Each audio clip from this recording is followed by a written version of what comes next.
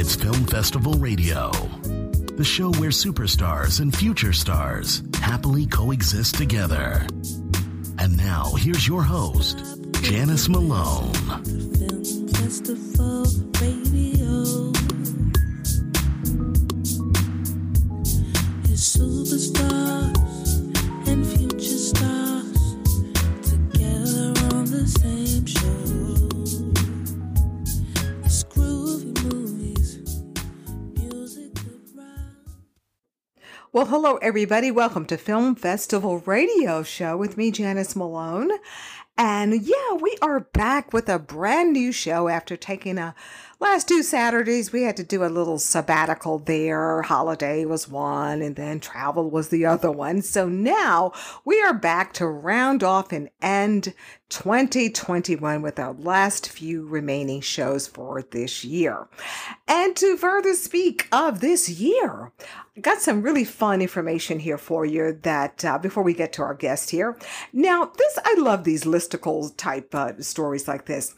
According to WalletHub.com, the personal finance website, this is a really cool report. This is WalletHub's most fun cities in America for 2021. Yeah, let's see who's on there.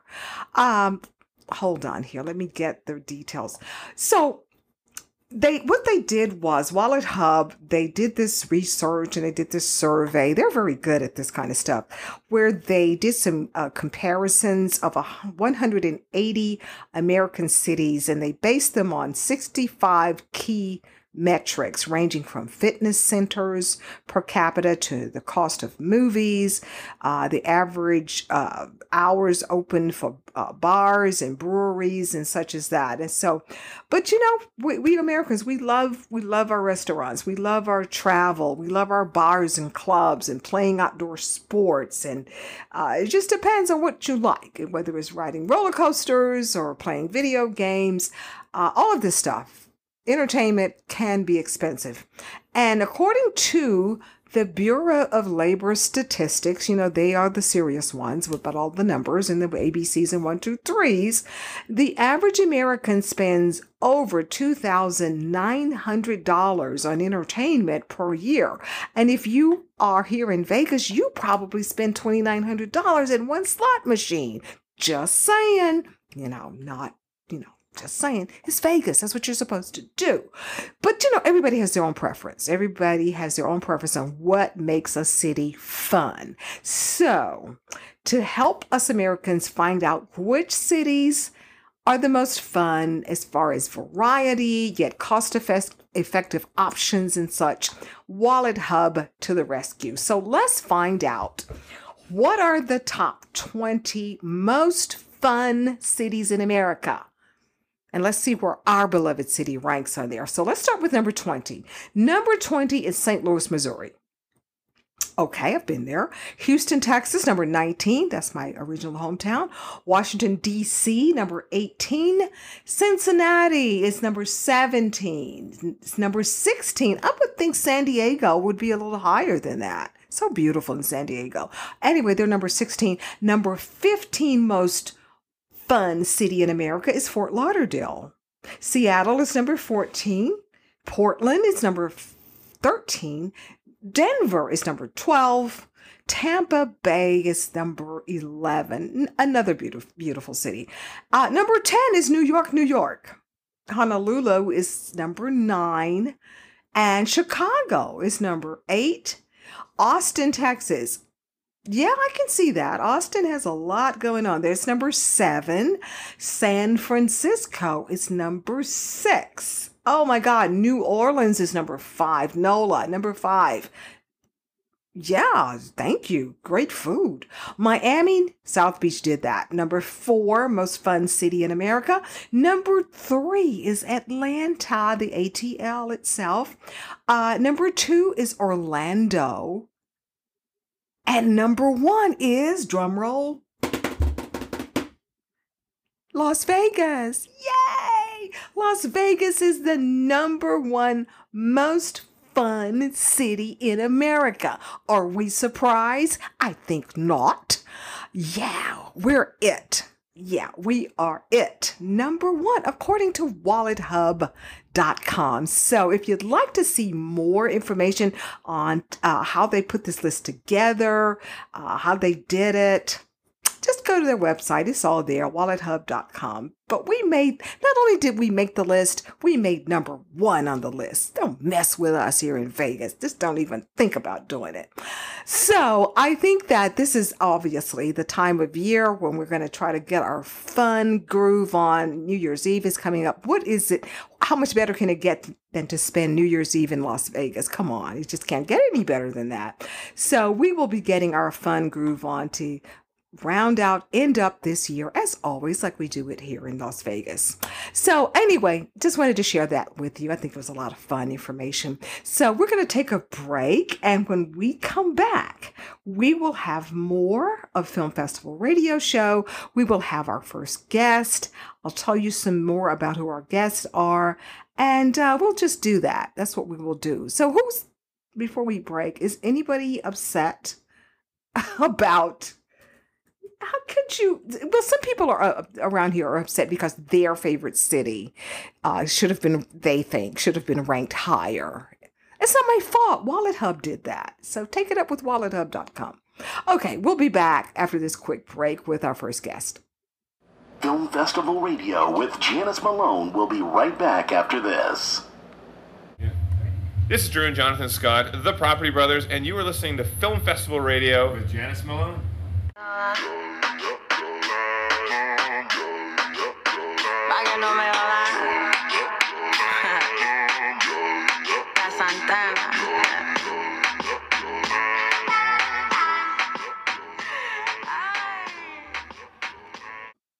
Okay, we are back with more Film Festival Radio Show with me, Janice Malone here. And so I'll tell you some more about today's show. We have some guests. We have two guests who will be calling in about 65 seconds or so. They are two of the cast members of Love and Hip Hop. Yes, the hit VH1 television show. I'll tell you more about it in a minute. And then after they are done, our next guest will be talking to us about the Alec Baldwin Rust film tragedy. And it's still a very awful, unfortunate accident. Of course, a young lady lost her life, but we'll have a guest on who will be talking more in depth about that whole unfortunate incident. But first, let's get to, as we kind of kill some time here, our guests who will be calling in are rapper, singer, actress Cyn Santana and makeup artist Jonathan Fernandez. And they are two of the stars of VH1's hit show, Love and Hip Hop. Well, guess what? They are now a part of the cast of the new season 2 hit show, VH1's Family Reunion, Love and Hip Hop Edition, which will have season 2 will start on Monday night, 8 p.m. our time here. You know, it's just a spinoff of the hit franchise. And so season 1 was a big hit. So why not bring us season 2? And that's what's going to happen. Lots of drama. Of course, it wouldn't be Love and Hip Hop if it wasn't conflict and drama, but some fun and I heard a little bit of forgiveness, shall we say? Yeah, could be. So last season's show, as I said, VH1 Family Reunion, Love and Hip Hop Edition, had they combined celebrities from the various other cities of Love and Hip Hop, from Atlanta, New York, Hollywood, and Miami. So the reunion show was going to bring all of them together. It will be some of your favorites: Erica Mena, Jules Santana, Kimbella, Marcus Black, Mimi Faust, Boobie Gibson, Brooke Valentine. Oh, it's a lot of them. Rich Dollaz. If you love the show, you know all of these cast of amazing, kind of interesting people.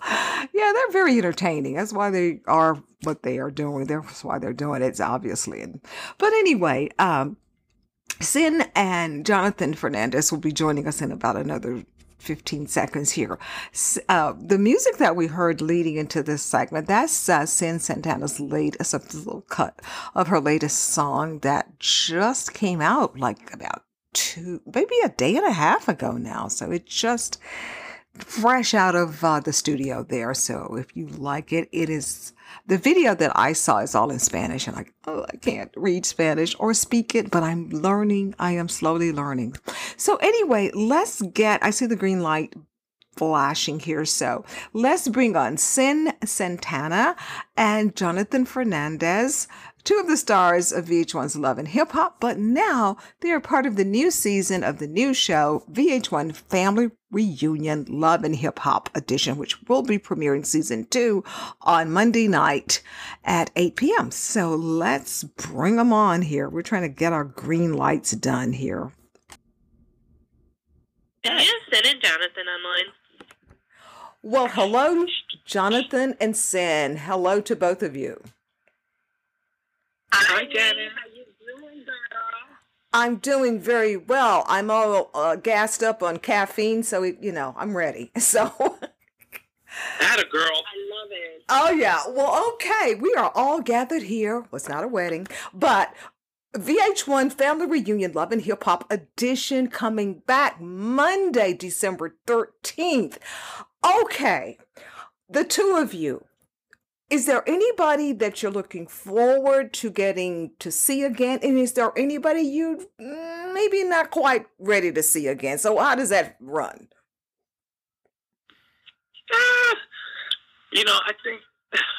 I think we're all interconnected through the show. So I think what we're most excited about is just kind of getting back to work, getting back to doing what we love to do. And Sin and I are not people to shy away from conversations or anything, and we walk into situations with open hearts and open minds, so we're ready for whatever. We're not looking forward to seeing anyone specifically. We're just looking forward to being together in this experience that we call Love and Hip Hop. Okay. Yeah. We're pretty much, adding on to what Jonathan said, we're pretty much going into this with an open mind and open heart. So it's the experiences that we're looking forward to. So, of course, we're all going to tune in just in case something kind of controversial happens. Possibility?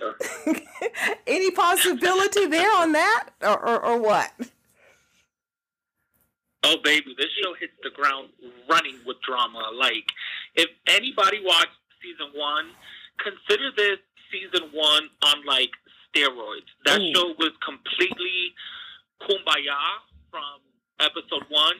We kind of get to the kumbaya, but when I tell you every episode is jam-packed with drama, I think when you put 20 people with such big personalities and such strong opinions together for so long, drama is bound to ignite because everybody kind of stands their ground on what they believe and what they think, and you just have to tune in. It is a really good show.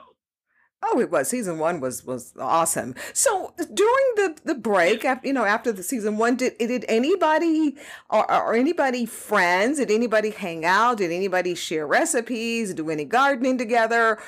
Did you kumbaya after the season 1? Is what I'm trying to say.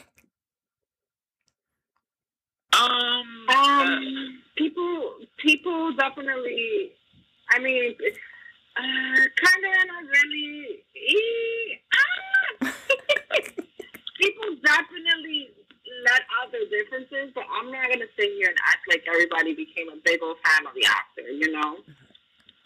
So yeah, and I think we all kind of knew each other already going into it, but there was also people there that we didn't know. So like, I didn't know Brooke Valentine, and meeting her there, it was just beautiful to build a friendship with her. So it was exciting to build friendships with people who I admired maybe from other shows, and I just didn't know them like that. Okay, okay. So there wasn't a reason to go kumbaya, and I can feel that right now here. But we're going to be tuning in, of course, Monday night to see what happens. I just have a feeling. I just can't wait. I can't wait. Well, before I sign off here, I've been peeping on both of you on your Twitter pages there, and I saw where you are auditioning, looking for dancers for a video shoot in Miami. Is that still going on or what? Yeah, I'm looking for for dancers for a festival, not a video shoot. Oh, a festival. Okay, so people can go to your Twitter page and you have all the information there and such. Yes. Okay, and Jonathan, I was nosing on your Twitter page and I saw this interesting quote that you did last month. You said regarding, I think it's therapy, get a friend that you can sing at the top of your lungs in a car with. No amounts of therapy can top that. Who would be that friend? No. Who would be the friend? No, it's my friend. It's my friend on the line. Like, I think therapy can come from many different avenues, right? And like, I'm not a person who I can just sit on the couch and cry to a person for an hour who I hardly know. My therapy comes from like jam sessions on the West Side Highway, not talking about stuff, but blasting our favorite music, blasting disco songs like Donna Summer and Gloria Gaynor with the windows down and just singing at the top of my lungs. For me, it is by far the most therapeutic experience. If you have not done it, please get in your car right now and put the music on 100 and just go with a friend and sing. Our karaoke sessions are like what I live for. Yeah, It's my therapy. That's pretty cool. I would probably, I drive a little convertible Beetle, so that would be fun for me, especially. I like that. Saves a lot of money, too, on therapy. Do it, Janice. Let your hair down. Put that top down, Janice, and sing at the top of your lungs. Go with your friend and your bestie or your husband or your wife or whatever you're into, and just do it, girl.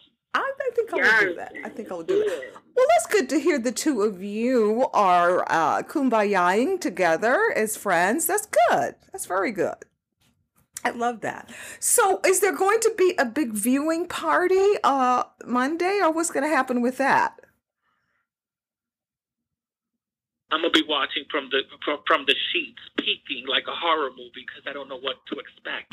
You know, we filmed it months prior, and we watch with you guys. We don't know the edits. We don't know what's gonna go on. We don't know what's been kept, what hasn't been, and then, you know, a lot of the times when we film these shows, we're drinking and we're tired, so we don't remember we said certain things. So, yeah, I'm going to be watching in the comfort of my home in a dark room with my dog, peeking through the sheets like a horror movie. And what about you, Sin? Big viewing party at your house or what? Yeah, I'll be right next to Jonathan under the sheets. Oh, God, you two, come on now. You get some pizza at least. Get some pizza. Grow up, Sin. Grow up. Grow up, Jonathan. Oh, goodness. Well, we're going to find out, of course, Monday night and December 13th. And so a last question here. As far as Christmas, New Year's, big parties, plans, anything special you two are doing separately or maybe together or what?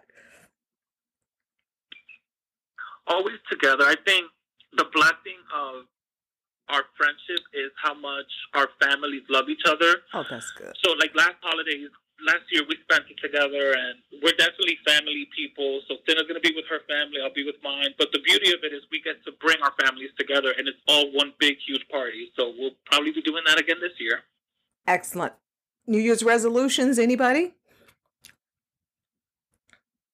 We just want to keep being amazing beings, pouring into the world, receiving from the world. Like, we literally just, like, want to live, like, our best lives. Like, I know people say that today, like, that's, like, a popular phrase, but we literally feel like that every single day. Every single day needs to be amazing, and it's the same New Year's resolution for me, at least. Okay. Well, we're going I want to lose weight and get laid. Ooh. I wasn't expecting that one. Sorry, Jonathan. Jonathan, please. Janice, if you know any dudes for me, send them my way. Send them to my Twitter. Yeah, I know a lot of them. I mean, it would be a line, lots of them they're going to be very excited to hear this for you. So, A line? Am I the Holland Tunnel? Oh my God, Janice, don't do me like that. no, I need one or I mean, two. you're so popular with so many guys that I know. So, yeah, that's a great possibility. That will be my Christmas gift to you. How about that? Oh, thank you, Janice. I'm ready for all of that. If you promise to do my makeup in exchange. I got you, girl. Next time I'm in Vegas, I'm going to hit you up. All right, that's a promise. Well, both of you, San, Jonathan, thank you for the chat.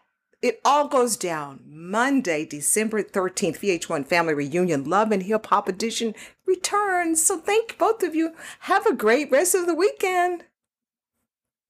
You too. Happy holidays. You too. Happy holidays. Okay, then take care. Bye-bye. Bye. Bye-bye.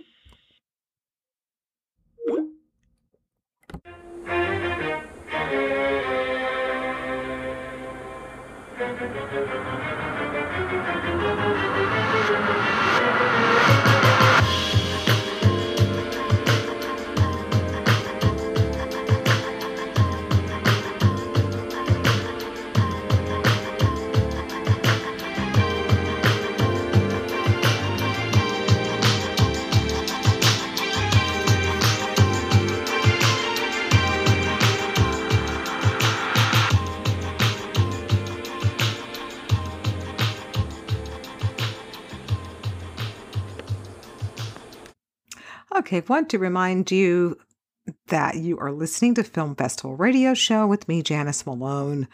And I'm sure by now you figured that out. So anyway, we're going to roll right along here because our next guest is on board. We'll be in about 20 seconds or so. And his name, hopefully I've been trying to practice his last name. His name is Karu Paprice.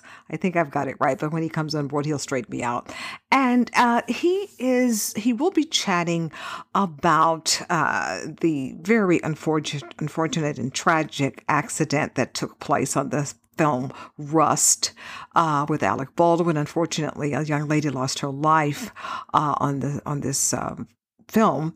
And so recently, what was that, 2 or 3 weeks ago, Alec Baldwin and George Stephanopoulos from ABC News had an interview. Everybody saw it.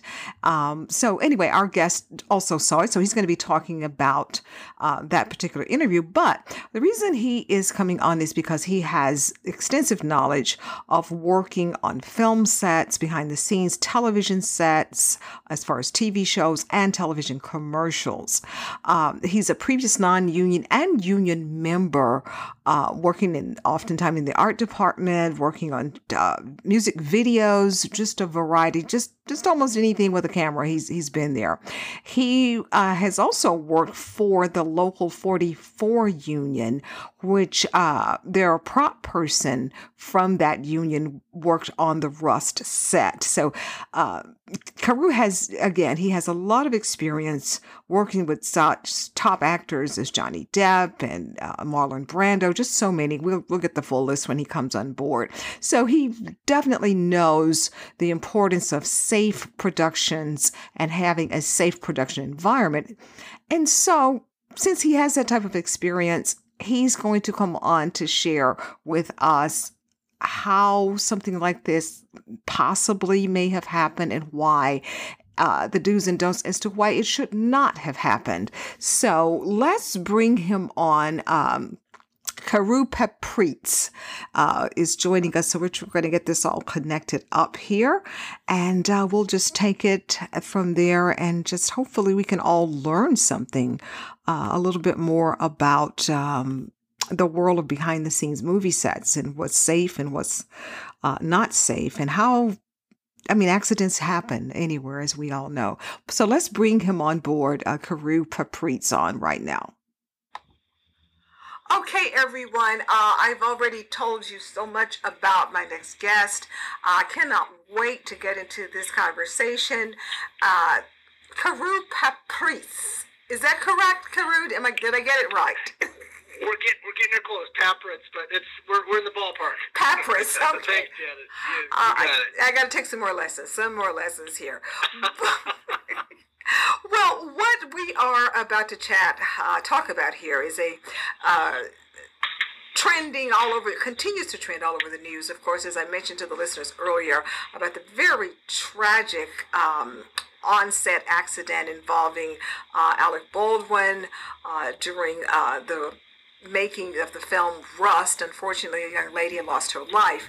And so I tell you, Carew, this is just amazing that this happened for us who don't know the behind the scenes of how films and television shows and television commercials work, but you do. I did tell the listeners a little bit about you, but tell everyone your background and previously and currently about as it pertains to Hollywood film and television shows. Well, I guess the easiest way to say I've worked on every type of shoot that can be in Hollywood. I've worked on the low budget, the big budget, and the no budget, the non-union, the union, the film, TV commercials, music videos, when there were actually music videos back in the day, pilots, movie of the weeks. I worked primarily in the art department as a set dresser, and that was on as a union set dresser. Before that time, when you are working in the art department, you pretty much work as every single thing imaginable, as you can imagine, on the low budgets. And for those that don't know what a set dresser or swing gang is, basically you help dress out the set. So you bring in everything that an actor doesn't touch, or in reverse, if you are the prop master, it's everything the actor touches, which is a very, very fine distinction. So the armorer who works under the prop person, because if you're an armorer, they handle the guns, that's in the prop department. But in set dressing, it's basically when you look at a house, when you look at a room, when you look at a forest. A forest? That might be on a sure. We put together forest and jungles and you name it. I mean, it's Hollywood, right? We can make it look like it's anywhere in the world, any time in history, in any place. Sure, that is all what I would be involved with. The forest would be what they call the greensman, but that is something that we could help out with also. So I graduated out of UCLA Film School, and the first thing they teach you when you get out of film school, if you don't jettison yourself out of film school with a directing deal or a screenwriting deal, you start at the bottom and you let not a soul know that you've been in film school, because guess what? You have to work your way up. It is a craft. It takes years to learn, and it is the school of hard knocks, and they really want you to learn what it's like to do every single aspect of whatever it is that you're going to end up being in. So whether it's cinematography or if you're doing grips and gaffer work, whatever, or set dressing in the art department, you just learn it by sheer repetition and sheer experimentation and being on a lot of non-union pictures. The nice part about when you go union is you get more protections, you get more money, and you're not worked to death, which in this case is one of the things that led not exactly into what had happened, but what my experience has been on pictures such as this, which is a low-budget picture, on location. And low budget is critical to this because that means they have a very, very tight shooting schedule, and you are generally working around the clock on location. Normal film hours are 12-hour days. That's normal. Location, you are working normally 14 to 16 hours a day, 6 days a week. And that's normal. And then what they call your turnaround, how many hours you get to sleep, that's 8 hours you're allotted. Anything less than that, and you get paid triple time, it starts to go on all these things. So that's where the union comes in and protects you from getting overworked, getting tired, making mistakes, and getting things starting to get sloppy like that on a set. And again, I've been on sets like that and shoots like that where it's happened, and actually got injured on one where that was the case. Now, I understand that you once upon a time worked for the further speak of unions, the Local 44, which is the union that the prop person is from that worked on the Rust set. Is that, have I got that right or what? Yes, Exactly. Yeah, Okay. Local 44. Okay. So when you say low budget, I understand that the budget for Russ was only like $8 million, and you've got Alec Baldwin. I mean, he probably makes that just to, just to take a nap or something. I mean, how could this, how could this be? I don't understand. That's a great question, and a lot of people have asked me that. Is Alec Baldwin? He could be able to ask anybody. Well, actually not, because this was probably a picture that was near and dear to his heart, something that he wanted to do. We can call it a vanity picture. I'm not sure of that, but I'm guessing just because of the budget. It was also a tax write-off. I did track that down, that it was on low-budget films, they'll set up a certain amount of money as a tax vehicle for investors to put money in and write it off. So with the combination of that and the fact that he was going to shoot out of state, and that probably they shopped it around, meaning his agent, other agents, and the majors, the big studios, whatever, they said, that's not a cup of tea. He really wanted to make it. Again, that's my conjecture, but I'm sure that was part of the case. And they said, okay, we'll do it. This is the amount of money you get, and that sets things into motion. The second interesting part of that is that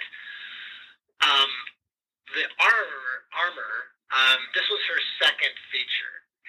And so one could say, well, why wouldn't Alec Baldwin, the big name Alec Baldwin, why wasn't he able to get whoever he wanted, whenever he wanted? Well, guess what? People who work in this industry a long, long time really, at a certain point, get to pick and choose. You're going to be away from your family, especially on location. You could be away for months on end. Location works hard. No offense, but it's glamorous, but it's hard. And you are asking experienced prop people, lead men, all your leads and all your different departments to go out and work on a hard film and probably not get the rate that they would normally get.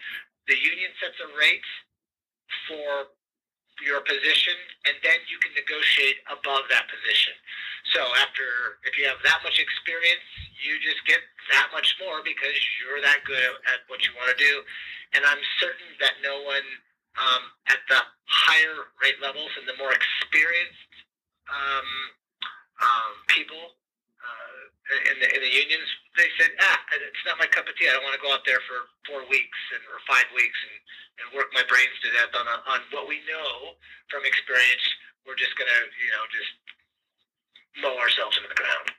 Now, you and I were talking earlier, and you said to the effect that when you first heard about this tragedy and the details that they released at the time, that you weren't totally that surprised. So talk about that for a minute. Yeah, and this is really important for your listeners to understand. So what I feel my job in these interviews, and again, I want to say something too about no one should ever get hurt making a movie. I would stress that to my crews all the time. And, this is make-believe. No, you don't get hurt on motion, but do not get hurt on this. And so that was one of the mantras I used with my crews.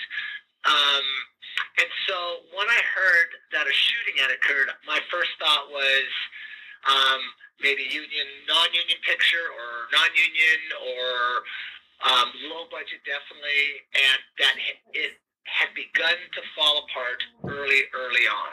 Because to me, for something like that to occur, you needed to break down in sort of the chain of command, break down in the way that a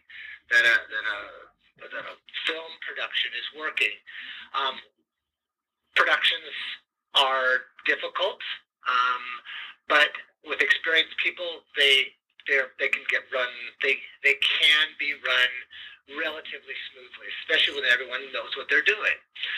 So, in my experience, when a picture, everyone gets a sense right in the first couple weeks if this is going to be one of those pictures where you're going, oh my gosh, or like, oh my gosh, this is the greatest thing in the world. And what my guess is that they began to have some problems right from the beginning, and that's a top-down deal. That's leading by example. And one could say, is it the producer? Is it the UPM, the unit production manager, the AD? It's all of them. But at a certain point, everyone begins to get a sense of that things are being pushed further than normal. Shortcuts are being happen again. Money over safety, and experienced people understand this, and so that's why you had crew members starting to complain about what was going on, and I don't know if some of the complaints were not getting your paychecks out there, not getting a proper turnaround. Turnaround is really critical on a location picture. Again, you're working so much. You need sleep. You really need to sleep. And they were not giving them good, decent hotels. They're making them drive further to where they had to go. I don't know the specifics of it, but I definitely understand when you're being forced to drive an hour to a hotel at the end of your 16-hour shift, that means there and back, that's 2 hours taken up out of your 8 hours, and then you've got to wind down. I mean, I remember being so exhausted at the end of the day on location, but I couldn't go to sleep. I'd have a beer, and I'd fall asleep with the beer in my hand and wake up with the beer in my hand. And that's a trick. That's hard to do. So, but sadly, this is when I heard all these things that were happening, and then I heard that the union camera crew had walked off the day of the shooting. So to me, as a set dresser, if I walked off, nobody would care. Even if the art department walked off, nobody would care. If anybody else walked off, nobody would care. Guess what? Union camera crew, the camera crew, the people that put the film in the can, if they walk off, that's not a red flag. That's a bonfire. Yeah. That is huge. That is, and right then and there, that production should have been shut down. And a lot of people have been saying that it should have been shut down. Well, you've read the reports. I've read them too. At the minute that happened. So the interview that Alec Baldwin did with ABC News' George Stephanopoulos. Yeah. What did you think of the interview? I was when I talked about this before, my first thought was, hey man, you were involved in the death of a person at whatever level that is. Out of respect for the Hutchins family, go away. Go away. And go away for yourself and your family. Go think about this. Go grieve, and let the grieving happen for the family. I mean, this is very much, there's an old Buddhist saying, when you kill one person, you kill two people. And I think that's interesting, and I have a feeling that he feels very bad. But on the other hand, now comes the legal games, now comes the getting out in front of it, and I have a feeling his lawyers are saying, maybe not the best idea in the world, but go ahead, let's get your narrative out there. You can tell your story, and that will set the story from here on out. But I'll tell you, I was so disturbed. I felt when he didn't take responsibility, it's like, oh, buddy, seriously? You got to man up. You got to, as a producer, you have to take responsibility. As the lead actor, you take responsibility. I mean, if you're saying, I'm not pulling the trigger, I didn't pull the trigger, and everyone is just incredulous at that point. You've got every gunsmith on the planet saying, I don't think it could happen unless it was a 1 in a million chance, and then you're going to break that down. The argument's going to be all over that, and then you're going to miss the point that a person lost their life, not just because of the shooting, but because of all the events that led up to it that allowed this situation to happen. And that wasn't the first, not misfire. You probably read the reports too, right? Yeah. Where they had some, stuff going on. And never in a million years should live rounds ever be anywhere around a film set. Ever in a million years. It's just never. I want to go back to about the ammunition and such. My working knowledge of what goes on a film set is just very limited. I just always thought that there were either rubber bullets or blank bullets used. I didn't know that. Why are there real live bullets on a film or a TV set? No, there shouldn't be. There should never have been. There's only dummy rounds, and experienced armors know what that looks like. Now, to the point, I have never worked on a set. I take that back. Some of the other weeks and things like that where they had it, but I wasn't around. My work didn't put me around the armor very, very much, so I don't have a lot of experience with that. But I read what was going on, and an experienced armor knows the difference between a dummy round and a regular round. With that being said, there's just my theory, for what it's worth, I thought maybe they were out plinking around after hours, shooting stuff off, and got some rounds mixed up. Or now there's another theory that where she bought the rounds from. Some local guy that got mixed in with the live rounds and the dummy rounds. And, it just goes on and on and on. But ultimately, if you are an armor, and that means you're a gun person, gun safety is you have 10 checks in between before that gun ever reaches that actor's hand. I mean, there's just so many steps that you take to make sure that there's safety beyond all. So, yeah, it did happen, and again, for me, it points to a systemic breakdown in the overall shoot, and that's what I would want your listeners to understand. There's another interesting part to this too, Janice, in that in Variety reported in 2010 there was something like 216 productions going on around the country. 10 years later, we have over 500 film and TV productions going. That is huge. That is. That is just gigantic. And as a result, and why? Because of the streaming services primarily. I mean, you got Netflix going on. It's just incredible. But that does not mean you are going to get experienced crew members in 10 years. And especially if it takes years to build yourself up as a credible craftsperson in your field of expertise. So you do have a lot of inexperienced film people out there, and this is probably a result of that. And so, how do you think, or do you think that this unfortunate tragedy is it going to improve productions in the immediate future, or just what do you think this is going to evolve into? Yeah, I think it points to it's interesting. So, to tell you the reason, I'm an author. I wrote a book called The Legacy Letters, and it speaks to how we live legacy in our lives. Most of the time we think about legacy is that which you leave behind. And my whole central theory is you want to live your legacy. You want to live the way you want to walk your talk, essentially. And so I think the legacy for Hollywood here is, we're going to go back to being very aware of safety protocols. I mean, they did it with the Brandon Lee shooting, back in the day. But I think what needs to happen is there needs to be a safe place for people to, this is my thought, is that we should call it, what do they call it? The Hutchins Hotline.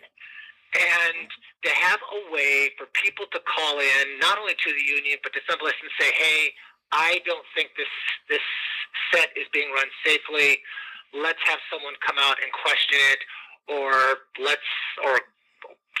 some series of things that can happen, almost like a whistleblower hotline, where there's going to be no repercussions, but that there's, whatever the case may be, there's some sort of issues going on. There's always issues going on set, but not, if it comes to safety issues, those need to be reported without fear of retribution. That's the whole thing about the entertainment industry.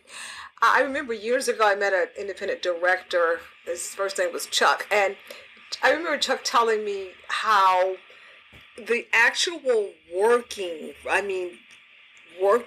that you depend on, this is your bread and butter of Hollywood, not, I'm an actor and I work at Whataburger or Burger King. No, the people who really are making a living. Maybe you're not making the kind of money that Alec Baldwin, those types make, but you're really making a living. He said that group is very small. He says it's a tight, small circle. So my point is, the retribution, I can only imagine if a person speaks out and says the wrong thing about anything that goes on in Hollywood, that they probably are very nervous, will I work again? Or something. Yes. When you watch the Academy Awards, you're actually watching a small village of people Yes. that everyone knows everybody. That's how small it really is. Yeah. So, and especially if you're in film or if you're in TV, those two worlds they're smaller yet. I mean, people like to, there is crossover, but you get experienced people, and you have to just lose my train of thought there. Everybody knows everybody.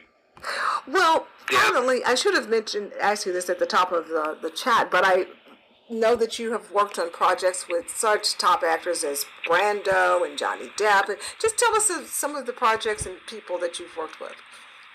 Oh, yeah, that's, when you work with Brando, the one thing you get when you work in the movie industry, which is almost one of the best parts, is the stories.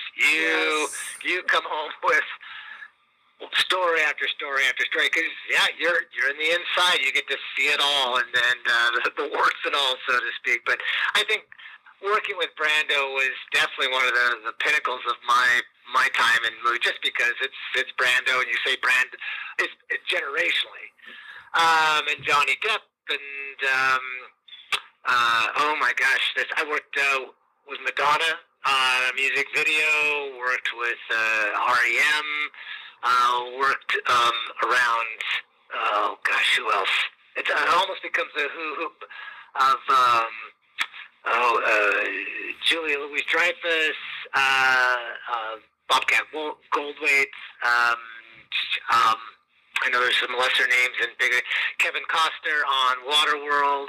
Again, and what's interesting too is not all the time do you get full credits, your IMDb credits and that. You will get what's called, you can day play. Mm-hmm. So you can get hired for 3, 4, 5, 6 weeks, but if you didn't come on with the original crew, you're not going to get a credit for it. But that's okay, because you get to be on a lot of interesting and different crews, so that was more my cup of tea, rather than some of these shoots just go on for 6, 7 months, and so. Yeah. I can't let you go without asking you this. Speaking of Waterworld, why was Waterworld such a disaster? Jeez. You're put on the spot for that. I guess if you, to some people, you mean as a financial disaster or as a narrative disaster? I just caught it all of it. I mean, from what I read, because I wasn't on location in Hawaii when they shot whatever they shot, and it was, so when you do pictures with children or pets, or you do pictures on the water, it always takes twice as long, and it costs 3 times as much. I mean, someone told me some variation of that. And then once you start working on pictures with pets and kids, and like the kids, they slow you up because there's rules. They've got to go to school. They can only do so much time in the day. You can't work them as hard. So you have to allow for more time. And, pets are another thing. But the water one was interesting. And guess what? Waterworld was all on the water. Yeah. So now you've got umpteen amount of, you're over budget before you start, just because how often do you shoot that type of picture on the water, and how much experience do you have in doing that? So that's where you run into the huge cost overrun. So from that standpoint, I think that's, from my memory, that's what happened to them. They just got going way, way, way over budget. Well, I'll tell you, Curry, I'm really happy that you are sharing some of the behind the scenes of what goes on a film set or TV set, because especially with this generation, everybody, mostly everybody, they think it's all glamour, red carpet, It's work. It's a lot of hard work. It's work. It's a lot of Yeah. work. And, rules and regulations, safety precautions, all of that has to be put into place, just like any other profession. Like if you're working on an oil rig or something in the Gulf, it's just, very similar where you have to be safe. But I'm just glad you shared a lot of the behind the scenes makings of how all of this goes. So if people would like to get in touch with you, is there social media? Is there a website, email address? Oh, yeah. You can. Basically, everything is through thelegacyletters.com. Okay. You look up Carew Papritz, Twitter, Instagram, Facebook. I'm all out there, so it's a good way to get a hold of me. LinkedIn, you name it, all the biggies.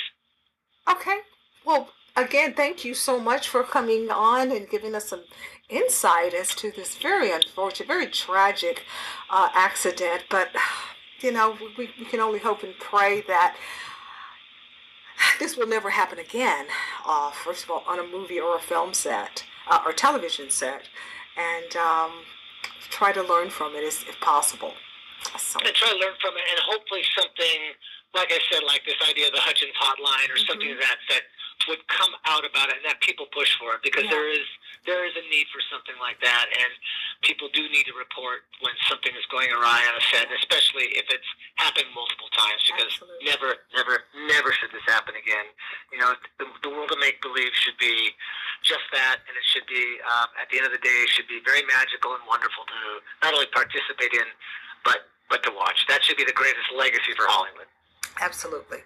Well, thank you again, and hopefully I look forward to talking to you next project, next book, or maybe you got next film or something for yourself as well. Sounds great. Well, thanks, Janice. I really appreciate you having me on. Okay, thank you so much, Carew, for bringing us some insight about just some of the behind the scenes of what goes on the sets of films and television shows and such. And we also want to thank our other two guests from Love and Hip Hop. The reunion, San and Jonathan. Make sure you tune in if you're a big fan of the show on Monday night when they will have the premiere of season 2 of Love and Hip Hop. The reunion edition will be starting. So, hey, continue to shop until you drop for those Christmas gifts. And we will see you guys next Saturday on the next edition of Film Festival Radio Show. I don't think I'm going to do much shopping. I just don't feel like it.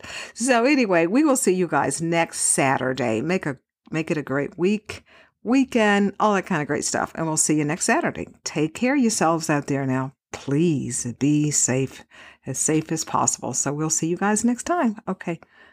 Yeah, we're coming back next week, of course. Okay, we'll see you next week. Bye-bye.